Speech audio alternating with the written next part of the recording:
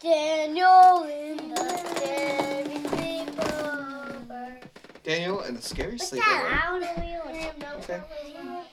Daniel and flip. Things were not looking good for God's people. They have been captured and taken far from home. Do you remember the name of God's people? Anybody? The disciples. Well, before them, the disciples. David, Paul. Well, the whole country was called Israel. Israelites.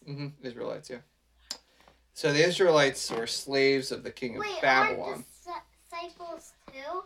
Yeah, well, the disciples, those are the guys that followed Jesus. They were Israelites. Yes, she did. They had the reason they were taken away is because they were actually they turned against God so many times that God finally had their enemies come and take them away.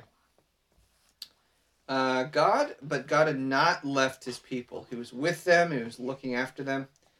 And Daniel loved God and obeyed him. Now, God made Daniel able to understand lots of different things. So it wasn't long before the king of Babylon noticed him. Treasure of Babylon. King Darius liked how clever Daniel was. So he made Daniel his... Our play is about King Darius and Daniel. Oh, nice. Stop pushing me this way. Oh, perfect. He made Daniel his most important helper of all and put him in charge of lots of other helpers. But the other helpers didn't like this. They wanted to be the king, to like them best. They wanted to get rid of Daniel. So they spied on Daniel. They tried to find things wrong with Daniel. Things they could tell the king. Things they could... But there weren't any. None. They couldn't find anything at all.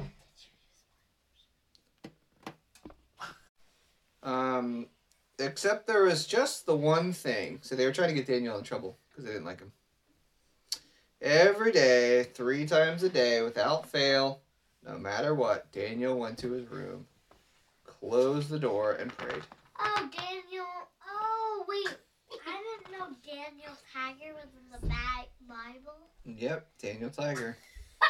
He just asked her, and she nodded her head. They smiled to themselves. She nodded her head. They smiled at themselves. Let's get the king to make a law. Wait, I have to use the bad guy voices. Let's get the king to make a law. No one is allowed to pray to anyone except to the king. Daniel won't obey this law and he'll be punished. So they're trying to get him in trouble. You let it go like her pillow. Stop. They were pleased with them. No, Adam, do not do that. They were pleased with themselves. Yeah, they were Shadrach, Meshach, and Abednego, and Daniel. They were actually all about the same age, and they were all taken to Babylon at the same time. And were buddies. They were pleased with themselves for being so clever and hurrying off to tell the king. The king liked their idea. He didn't know they were tricking him, so he made it into a law. Everyone must pray! Only to me, the king! That's exactly what we're doing. Oh. Not exactly those lines, but it's more formal than that. Everyone must pray, only to me. If you don't, the lions will have you for dinner. The lions? Yeah, the lions. Somebody just kissed their toe. Daniel heard this. I did.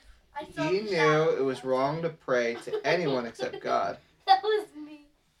He had to do what God said. So whatever it cost him, even if it meant he would die. So Daniel... Guys. So Daniel went to his room, closed the door, and prayed. That's just when the bad men knew Daniel would do. So he was actually prayed to a window.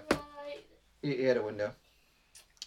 They skipped straight off to tell the king, "Oh, your most glittering highness, your law says, does it not, that everyone must pray to you alone, sir?" It says everyone must pray to you. Says that everyone must pray to you alone, sire. Yes, said the king. Wasn't Daniel really old? At this point, yeah. Yeah. Wait, I want to do something. Wait, When he first went to Babylon, he was young, but. Oh, magisterial brightness, then correct us if we're wrong, but it would seem that Daniel was praying to God, not to you. The king was sad. He'd been tricked. He didn't want to hurt Daniel, but he couldn't change the law, so he let the soldiers throw Daniel to the lions. May your God, who you love so much, rescue you, the king said. The king went back to his palace, but he didn't sleep that night. Not a wink. He tossed and he turned until finally, at the first glimmer of dawn, he leaped out of bed and ran straight to the den. Daniel, he cried, has your God rescued you?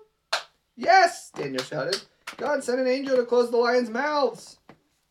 And there, resting his head on Daniel's lap, was the biggest lion, purring like a little kitten. The king brought Daniel out of the den. Look, he said, Daniel doesn't even have a scratch. The king made a new law. Daniel's God is the true God, the God who rescues. Pray to him instead. Pray to God, not Daniel. God would keep on rescuing his people, and the time was coming when God would send another brave hero, like Daniel, who would love God and do what God said, whatever it cost him, even if it meant he would die. And together they would pull off the greatest rescue the world has ever known. Any thoughts on the chapter? It's a good chapter. Can you read